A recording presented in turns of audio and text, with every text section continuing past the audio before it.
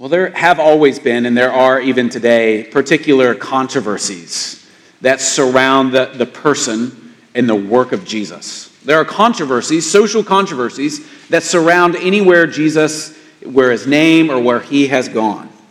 You might think about socially or politically 10 commandments being placed in a classroom. For whatever reason, that is controversial for this side or that. Or maybe you've had 10 commandments, you've seen those battles online or over the news where the 10 commandments in plaque type form are placed before courthouses, causing a disruption within the society around them.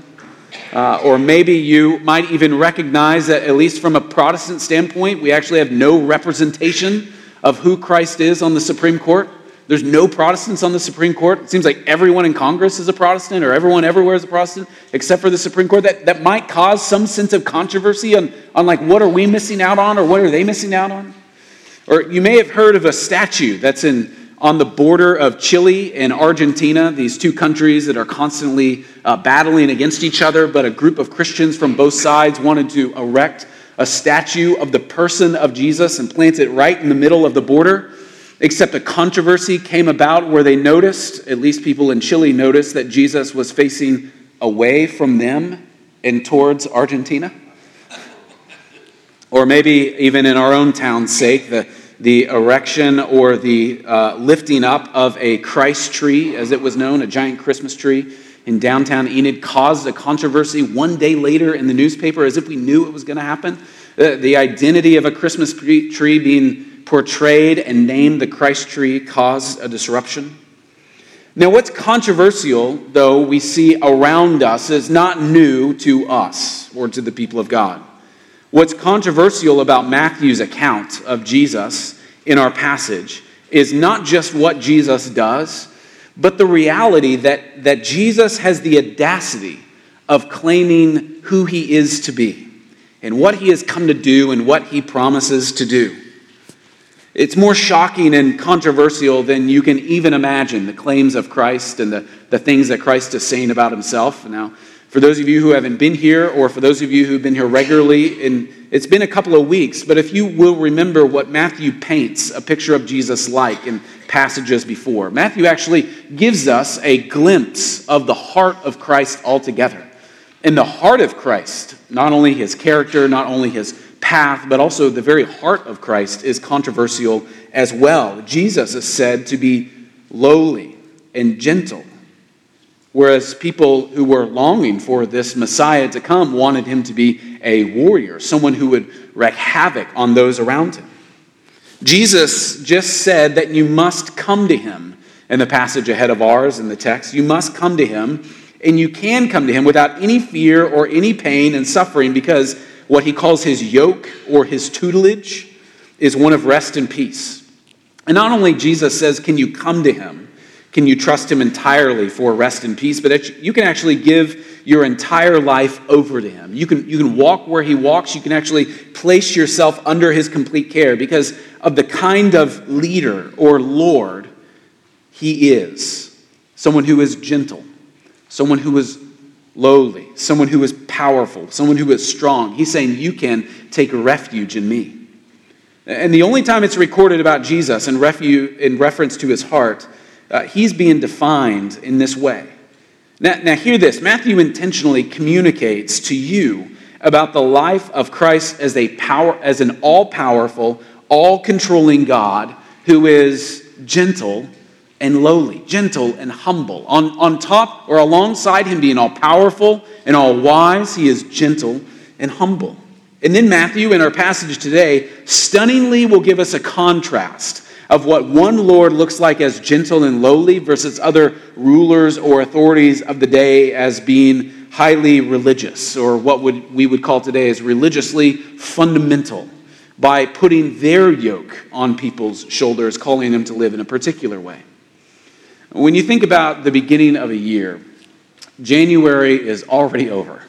And if you're like me, you had plans on January 1st, you had desires on January 2nd, you even saw yourself making headway on what this year was really going to be to you, but here it is, January 30th, and we're already sad. A month has gone by, and we haven't reached any of our goals.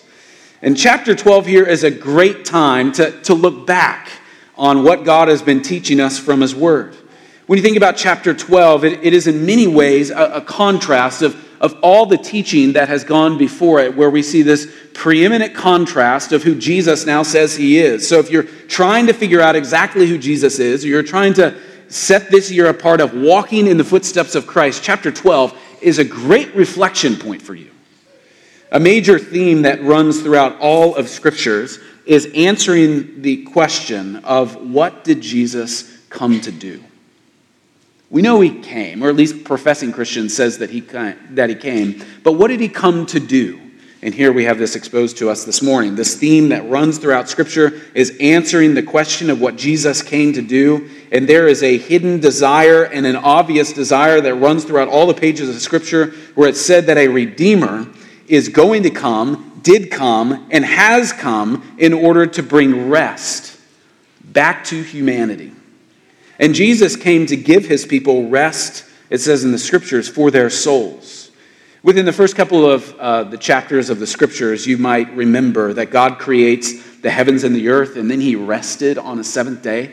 And he didn't rest on the seventh day because he was tired or because he needed to, but rather he was done. He completed the work that he wanted to do, and so he rested on that seventh day. Then he invites Adam and Eve to join him in this perfect, what's called a Sabbath rest. And in the beginning, God would take Adam and Eve and place them in the garden, it says, for the point of them resting in who he is, resting in the refuge and within the relationship that God gives them. And then, not just a little bit later, Adam and Eve sinned there in the garden, where this perfect rest was ruined.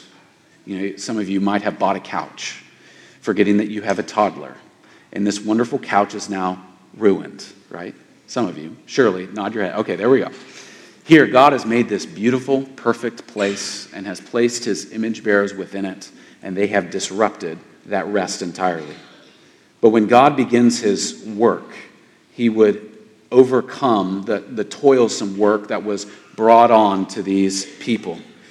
His presence was recognizing the heavy burden that they were placing on themselves, placing on other people, and enduring on their own. This toilsome work, these broken relationships that people had from the very beginning of the Scriptures. A couple of pages in, we recognize that it was God who was going to redeem them from that pain and frustration by bringing a particular person for them to trust in.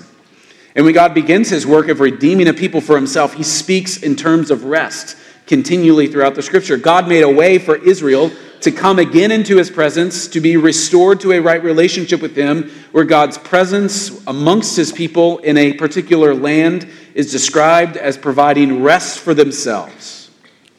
Or he gave them a tabernacle or a temple where they would have, in many ways, a place where they could rest by having refuge in the person of God. They were like a new creation, these places where they could find refuge in God's presence. And then when God would covenant with Israel, he gave them a sign of this rest that they would have, that the Sabbath day, the seventh day of the week, the Sabbath was meant to, in many ways, point back to God's rest in creation. And it was also meant to point forward for a future and final rest, where it would almost feel like practically we wouldn't have the other 6 days of the week because we are constantly and forever in the very restful presence of God. And that seventh-day rest was intended for people to recognize all that they have done and what God had done for them, but also to turn their heads a little bit forward and say, a day is coming where full rest will be in your presence. And so when Jesus shows up, I know this is a long intro, but just hold on, we've got another page to go. So when Jesus shows up with all of this resting or Sabbath language already played out, it was incredibly shocking and controversial when he was living in such a way that was disrupting the religious leaders' view of what true rest meant. It was shocking when he said, "Come to me, all who labor and are heavy laden." That would have been different in what they would have heard from other people. If you can just make it to the Sabbath, it'll be a good week. How many of you have just said, if I can make it to 5 o'clock on Friday, right, then this week will be over? And Jesus says, come to me, all you who are weary, and I will give you full rest. This is shocking. So it's not just he's giving sweet little, Hallmark greeting cards on like, oh, just join my friendship, just join my relationship. What he is exposing in their religious pursuits is an acknowledgement that how they have been directing their hearts to the Lord have been wrong. And it's here that Matthew points out this contrast. Jesus says that he brings rest. And Matthew says in such a way, watch what he does to the Pharisees and their idea of rest. He says, come to me. And then it's as if Matthew is saying, okay, watch how he's going to act towards those who are in charge religiously. Now, friend, when you approach this text, I hope that you hear Jesus' words, God's words, and see him as the only one who can bring you rest. By rest, he offers you, what this means to have rest in Christ, he offers you full forgiveness of your sins. Full forgiveness of your sins. He alone can restore us to a right relationship with God, that restful relationship with the Father that was lost on the other side of Eden. But the Pharisees, they were not going to see this. They are not teaching like this. In fact, they would become an opponent of Jesus as he talks about himself being rest, because they're saying, no, our rest looks like this rule and that rule and that rule. And Jesus will expose their hearts. And this is where the tension of the text sits. They didn't just come to him. They tried to keep others from coming to him. He was giving out this teaching of what true rest meant in God, and they were actually trying to distract people or fend people away from who Jesus was altogether because they were threatened by him. He was turning their teaching over. The yoke that they were putting on people, and the yoke looks like this. It looks like the man-made rules. We can say at best it was out of the kindness of their heart, of them trying to help Jewish people live in a particular way that would bring God glory, but it turned out that it was a heavy yoke of man-made rules that they were then causing people to think they could earn God's love. But what Jesus was offering were boundaries of protection because of God's law, because of God's love. One system of religion says, if you do these things, God will then love you. The Christian view of true life is because God did particular and these things, you then can have the love of God. That's from him. The Pharisees were powerful people, and they liked their power, so this man was disrupting them. One way they exercised this power was through enforcing what was called the Mosaic Law. We see this in the Old Testament, the Mosaic Law. But when things in the law were not explicit, Pharisees actually made up their own policies to help Israel keep God's law. They were the heavy burdens that Jesus speaks of. Maybe it's not the same, but our country has a constitution. The Constitution tells us how we're to operate and rule under and around with one another, but it doesn't spell out everything, right? And so the country itself, or the Congress itself, or governing agencies, to tip my hand a little bit, governing agencies create these rules that we must live under, these policies. And that's what these Pharisees had done. They had taken God's good Mosaic law, and in areas where they thought, that doesn't seem that clear. What does it mean to obey the Sabbath? Okay, we'll help people out by creating these rules. And then Jesus comes on the scene, and he actually breaks not his rules, but he actually breaks their man-made rules. So, for example, the Mosaic law called Israel to keep the Sabbath, as in your normal work, you take a break from that. On a regular basis, if you are a pilot or a farmer or a banker or a student or in sales, on a normal week, you are to take a break from that work. Now, there was some guidance in the law for how to keep a Sabbath, right? The law said you couldn't work, you couldn't travel, you couldn't gather firewood, but it didn't say much more than that. So Pharisees created more rules about the Sabbath, and they actually made 39 rules alongside what God's law says about the Sabbath, with the hopes of keeping you in the love of God. Now, in chapter 12, Jesus and his disciples aren't following the man-made rules. And this is a threat to the Pharisees. And what Jesus shows is his authority is greater than the burden that they are putting on other people. His authority is one of rest, and their authority is one of control. Now, what our large passage does is it shows us Jesus' audacious authority. It declares things about Christ and his purpose, and it beautifully does this. And the first thing, so now we are at point one. The first thing it does, ironically, is it shows us the authority of God is one demonstrating his care for his people. This text announces several things along the way. I think it announces three particular things. In verses 1 through 8, it announces that Jesus really does care about his people. Now, you can imagine Jesus and his disciples going through the field before going to a synagogue. Now, you and I, when we think of wheat fields, you might drive in a certain direction and see all of these fields.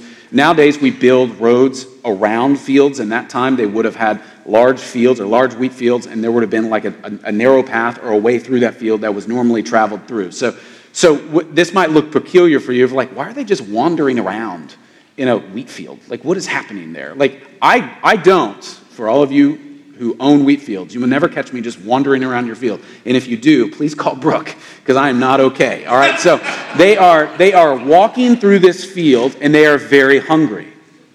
On the way, his disciples are hungry, and he tells them to pick up some wheat for a snack. And this is permissible at that time. The law gives provision for poor people who were hungry at any time to pick up a little grain for food. Not to store up a lot of stuff, so you're not bringing in your satchel or something and just stuffing it full of this food. But if you are going in a particular way and you don't have the means to do so, it was allowable, according to God's rule, for you to take and eat in those places. Except, according to the Pharisees, you could do this, except on the Sabbath. All right, so this is where the controversy really stirs up. There was nothing in God's law that said picking grain was a violation of the Sabbath, except for one of their 39 articles. They were being watched by the Pharisees, it almost seems. Like, here are these guys like crouching around little pieces of wheat, and I apologize for all of you who actually do this for a living, me saying a little piece of wheat, and you're like, that guy doesn't know what he's talking about. And you're right. However, these people were watching Jesus and his followers, and they pounced. They found something. All right, these guys are taking wheat on the Sabbath. Not only were they taking something when their rules said they couldn't, but according to the Pharisees' rules, which again are different than the biblical commands, the Pharisees considered picking grain up as what we would call harvesting. They would consider rubbing the wheat out in their hands. They would consider that threshing. When they would blow it away, as if to just have what's left, they would call that winnowing. And then eating, they were preparing a meal. So you have strike one, strike two, strike three, strike four. So the Pharisees say to Jesus, look, your disciples are doing, in verse 2, what is not lawful to do on the Sabbath. They think that they broke 4 rules right there, just by eating. Now, Jesus amazingly doesn't defend himself here. He doesn't even defend his disciples for their specific actions. He never says, wait, guys, that's not what the law says, which he could have. Instead, he goes on the offensive. He actually takes these Pharisees to the book. Jesus actually takes them to the Old Testament in 3 ways. He gives them 3 different arguments, and that's what the couple of verses in verses 1 through 8 actually show us. He gives them 3 arguments on how they're wrong, and then says that he knows what he's doing because he's the Lord of the Sabbath. So he goes on the offensive and says, you're wrong in this way, you're wrong in this way, you're wrong in this way, and I can say that because I'm God. They thought they had Jesus on 4 things. Now they're going to have him, or at least they think they are, on one big thing, right? He wasn't just breaking minor IRS rules. He was saying that he is a king over all. Jesus amazingly doesn't defend himself, but he goes on the offensive. First thing he does is he appealed to a king. He appealed to David. His first argument was from the life of David. He asked, do you guys remember? Have you not read? Which is such a derogatory thing to say to these people who would have read. They would have known. They would have been scholars of what the Old Testament said, our Old Testament would say. And then here Jesus says, do you guys even remember what's written there? When David and his men were running for their lives from Saul and given the showbread from the tabernacle on the Sabbath, that's the case that he's referring back to in Leviticus 24 or in 1 Samuel. Where they were running for their lives and they sought refuge in the tabernacle, and they were seeking out this, what is called showbread from the tabernacle on the Sabbath. It wasn't just a random occurrence of them running away from people, but they were doing it on the Sabbath. Now, normally eating the showbread for anyone to do was a violation of God's law. It was something that only the priest could handle, but David was, according to Jesus and Leviticus 24, David was never indicted for his actions. God showed mercy on them in seeking refuge and in eating in that place of the tabernacle. You can see the parallel here. God's person was leading his people to rest, and out of God's goodness and care, good was done to them, even on the Sabbath. If under special circumstances, Elimelech allowed David and his companions to eat the sacred showbread despite the restrictions of Leviticus 24, verses 5 through 9, that only priests could eat of the food, how much more appropriate, Jesus is bringing to their attention, how much more appropriate is it then for Jesus to determine when his disciples may pluck grain on a Sabbath? He's not just reminding them of what the law is saying. He is, through all of these things, saying, they're actually taking refuge in me, which is an incredibly controversial thing to say. Second, first he appeals to a king. Second, he appeals to a priest. The second example that he gives comes from the law itself and is clear. Look at verse 5 of the text. Or have you not read in the law that on the Sabbath the priests in the temple break the Sabbath and are innocent? Every Sabbath day the priest would break the Sabbath because they're working in the temple on the Sabbath. They're the ones who are actually working. Ironically, the rest of the people would come in and rest, yet here are these people having to do the work of the ministry, you could say. The temple is the place where God's presence resides, and it's the footstool of his throne, and here are these priests mediating God's presence, which is at the heart of the Sabbath rest. So these priests have a very good reason to work on the Sabbath. So we have to see that there are kind of qualifications in what this rule or this Old Testament rule is saying, that you are to partake of rest, but there are people who have to break this rest in order to serve you. And if they look at that, they're like, oh, okay. Now what Jesus is doing here is he's not just saying that he is a great priest, where these priests are mediating God's presence. What Jesus is not just saying, or what you might be thinking is, okay, I see what Jesus is up to. He's saying he's greater than a priest, or he's doing the work of a priest, so he's fine. But he actually says something much, much deeper than that. He says in verse 6 that something greater than the temple is in their midst. He's not just saying that I'm acting as a priest, though he is. He's saying I am the temple of God to my people, where they take refuge and rest in me. This is a critical statement, an indicting statement. The temple was a place where God's people can enter into God's rest in some measure. The temple was the place where God is present among his people. Through a blood sacrifice, they were able to come into God's presence and experience a relationship with God. And Jesus is saying that he is greater than the temple. It's a bold thing to say. Now you see what Matthew here is doing, where he previously said, come to me, all you who labor and are heavy laden. And then he says, you know this example from the Old Testament? I'm actually greater than that. I'm actually greater than him. I'm actually greater than anything you could see. What Jesus was saying and says to you and to me today is that he is God himself, who has come to dwell with his people for our rest.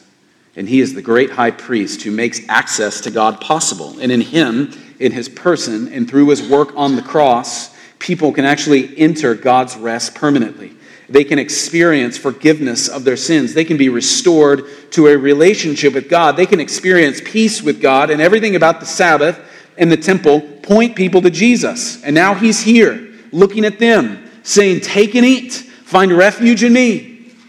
And this is what Jesus wants us to see. He wants them and us to see what the Pharisees are acting like. These Pharisees didn't see what Jesus was doing, so he gives them a third example of why he was doing what he was doing. This time it's from the prophets. If from the second time it was from the priests, the first time it was from the king, now it's from a prophet. He quotes Hosea 6:6. Hosea chapter 6, verse 6. This is the second time now in Matthew that Hosea 6:6 has been quoted. Verse 7. And if you have known what this means, I desire mercy and not sacrifice, you would not have condemned the guiltless. What Jesus says here from the Old Testament, and quoting the Old Testament, what he's demonstrating to them is that he and his disciples are guiltless because he is showing mercy on them. Because God's love and mercy actually overcome man's burdening yoke. The full context of Hosea 6 sheds light on why Jesus uses this passage. In Hosea's day, the priests are faithful in following the ceremonial law of sacrifices, but all the while, in Hosea chapter 6, it says in verse 9, as robbers lie in wait for a man, so the priests band together, they murder on their way to Shechem, and they commit villainy. And in the same way, Pharisees were adamant about keeping the Sabbath, especially their rules about their Sabbath. They were, if you can think of it, taking something that was intended for rest and making it the hardest thing to keep. Right? Some of you who have kids go on a vacation. Is it a vacation for the adults? No, it's work for the adults, right? What these Pharisees have done is they've taken something that God meant for good and they have placed over and over on top of it more work for people to do. You can see how this is a heavy yoke that people have around their necks. Jesus, in effect, claims to be at least equal to David here and greater than the temple. And if that is his status, then he clearly is demonstrating to them that he is Lord of the Sabbath too. The Pharisees were adamant about keeping the Sabbath. But all the while, they were banding together in order to murder the Son. That's what our text brings out. And Jesus knew it. The Lord of the Sabbath, they were wanting to kill him, just like as it was told in Hosea chapter 6, verse 9. The Pharisees wanted to control the day of rest, even in putting to death the Christ, man who brings rest. Now, the big picture here of these first 8 verses in this chapter, the big picture here is that Jesus, if you're just going to make a documentary about this passage, it is clear that Jesus is in charge here. These Pharisees thought they had authority. These disciples just seem to be along for the ride. But who is actually in charge of now this courtroom of who's wrong and who's right?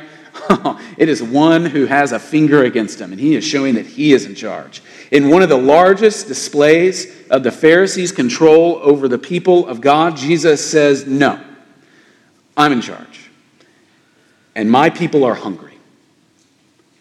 And I want them to eat. Friends, within this we see that Jesus actually cares about his people. Though it doesn't explicitly show him defending them, he is defending them by providing for them what they could not get on their own. After telling them that you have all you need in me, he is caring for their body as he cares for their soul. Within that picture, do you see how the yoke of Jesus is less burdensome than the yoke of the world? Jesus really does care. Even in this case where it seems like he's being attacked, he cares about them. Now, secondly, we see in the next major section of this passage, in verses 9 through 14, we see where this text announces that Jesus really is our Sabbath.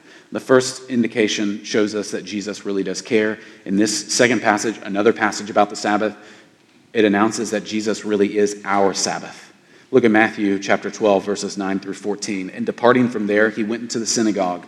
And behold, a man was there. Let's just take a step back. In between 8 and 9, I want to know what happened, right? I want to know, did they slowly, awkwardly back away? Or, how did they go from going to the synagogue? Now they're on their way. Anyway, verse 10. And behold, a man was there whose hand was withered. And they questioned Jesus, saying, is it lawful to heal on the Sabbath? They got it, right? So that they might accuse him. And he said to them, what man is there among you who has sheep? And if it falls into a pit on the Sabbath, will not take hold of it and lift it out? How much more valuable is this man than a sheep? And then it is lawful to do good on the Sabbath. Then he said to the man, stretch out your hand.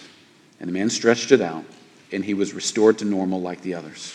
But going out, the Pharisees took counsel together against him as to how they might destroy him.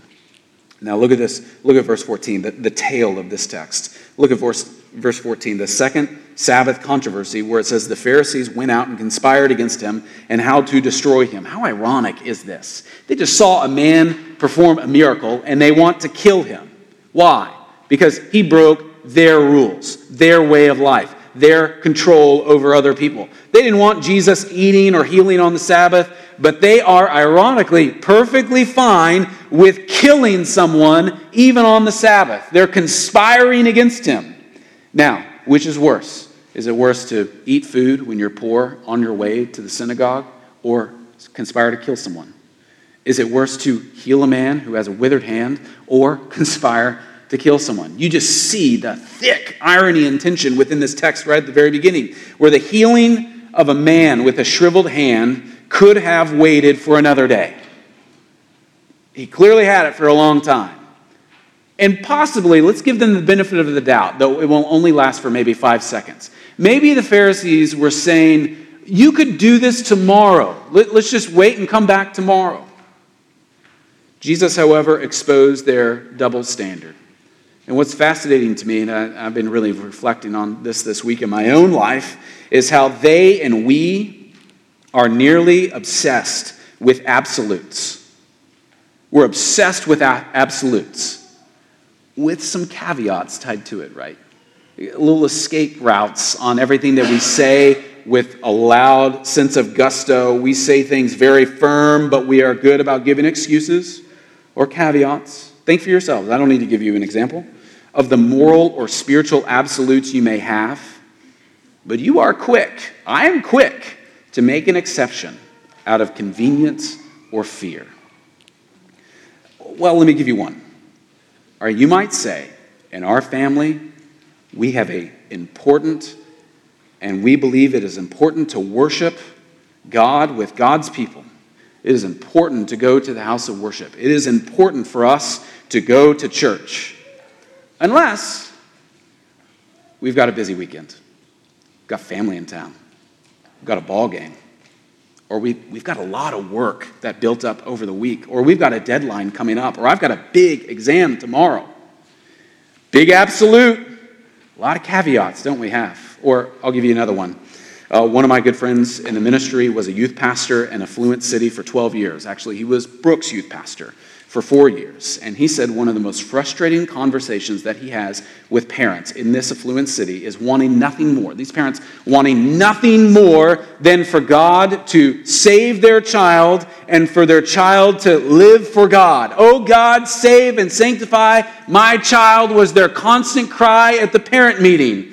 But whenever a couple of kids along the way wanted to vocationally go into the ministry or on a mission field, there's no money in that. You can surely get a better internship that'll look better on a resume later on. Don't you want to be a doctor like mom and dad? God, do whatever you want with my kid as long as it fits into my calendar. We're good. We're good about that, aren't we? I want to pray every day. And then the alarm comes on, and all I can think about is myself. I want to go to lunch and only talk about the gospel. And then something in my soul brings up something that will burn at the end of days, doesn't it? We are people who love caveats. On the Sabbath, there were good-hearted rules that were made to help people honor God. And one of those rules was to not work, was to not ranch, was to not study, but was to rest. Unless, here's one of these rules, unless your livestock was in a ditch or a hole. Make sense? Why was it okay to rest from your work unless one of your cows goes into a ditch? Because livestock equals money. And they were prepared to make an exception to alleviate an animal and to alleviate economic loss. But when it came time for Jesus to heal a man's hand, there's no money in that. Jesus, in a sweeping statement, says it is lawful to do good on the Sabbath, full stop.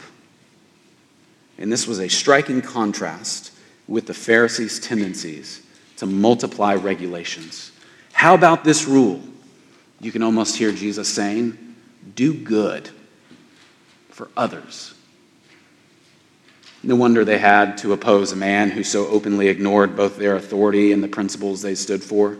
Check out what Jesus does here in this passage. He points at the Pharisees and says, look how heavy their yoke is. And then draws the disciples' attention to himself and says, look at me. My burden is light. Jesus wants those who are weary and heavy laden to come to him for rest, to come to him to be restored to a right relationship with God, to have their sins forgiven, to have life eternal. But the Pharisees are standing in the way. They won't come into the kingdom of heaven, and they're keeping others from coming in because of the rules that they're placing on people. And Jesus wouldn't have it. So he asserts his authority over the Sabbath. Man who has already said that he is greater than David, he is greater than the temple, he is the Lord of the Sabbath himself. He says that the Son of Man is the Lord of the Sabbath. He has actually always been the one who made the rules, and he will perfectly be the one who keeps it. The final thing that this text says, not only that is Jesus our rest, not only does Jesus care, but amazingly, the third thing that this text announces in the last 6 verses is that Jesus really is lowly. Jesus really is gentle and lowly. In asserting his authority, Matthew wants to qualify Jesus' authority. This comes out in verses 15 through 21, where Matthew quotes from Isaiah chapter 42, where Jesus' authority is qualified as the servant, or as a servant Lord. The text says that Jesus is aware that the Pharisees want to kill him, but he doesn't fight back. Instead, he actually withdraws. You could almost say he goes into hiding. And isn't that ironic? I keep thinking, if this were a movie, the music would be pumping and adrenaline would be popping because we're about to battle royale. But he kind of retreats from the limelight. Why? In order to continue his ministry of healing and teaching. And people follow him through this. And he commands them not to make it known that he's the Messiah, because that time will come. He will announce it, and there will be a time where it is announced.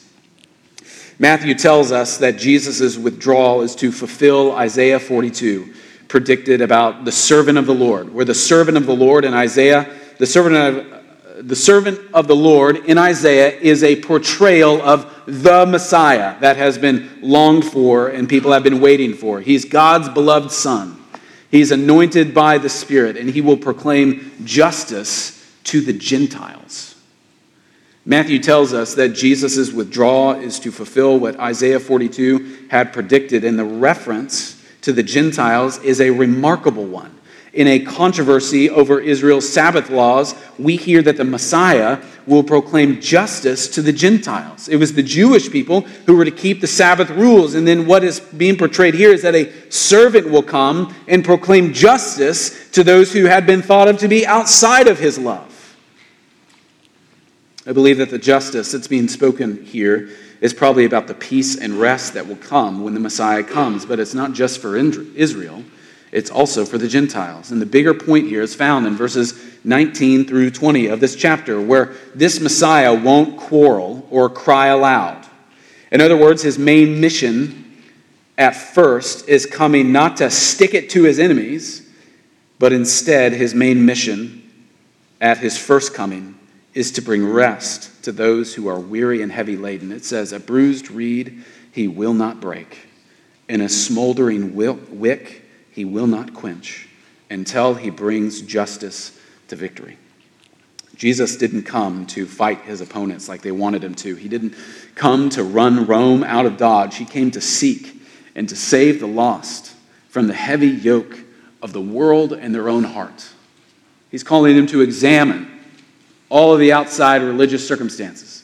He's calling them to examine the things that they have placed in their own heart, the sin and despair that they have caused for themselves, and he is then calling their attention to him, the one who gives rest to the weary. He came to save people from their sins, to give rest to the weary, to restore these broken people by the sin to a right relationship with God, to bring the alienated back into God's presence. And he didn't come to be served, but he did come to serve and give his life as a ransom. This is profound, friends, of all that Jesus does in these 3 little snippets. He says for people to come to him, and then he shows that he cares.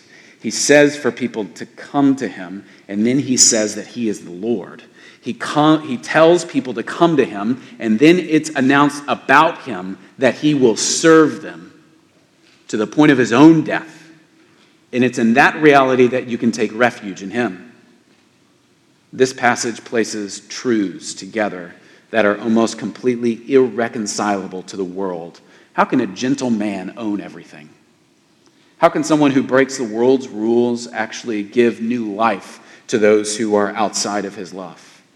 Jesus is the absolute ruler. He is our gentle Lord, our lowly Lord. He's sovereign over all. He's greater than David. He's greater than the temple. He is, in fact, the Son of Man, the Lord of the Sabbath, where all authority in heaven and earth have been given to him, and yet he's gentle and lowly. That's him.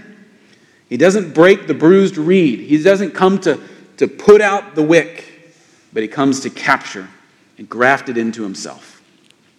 In conclusion, one of the things that this text does is it calls us to think about what comes to our mind when we think of God.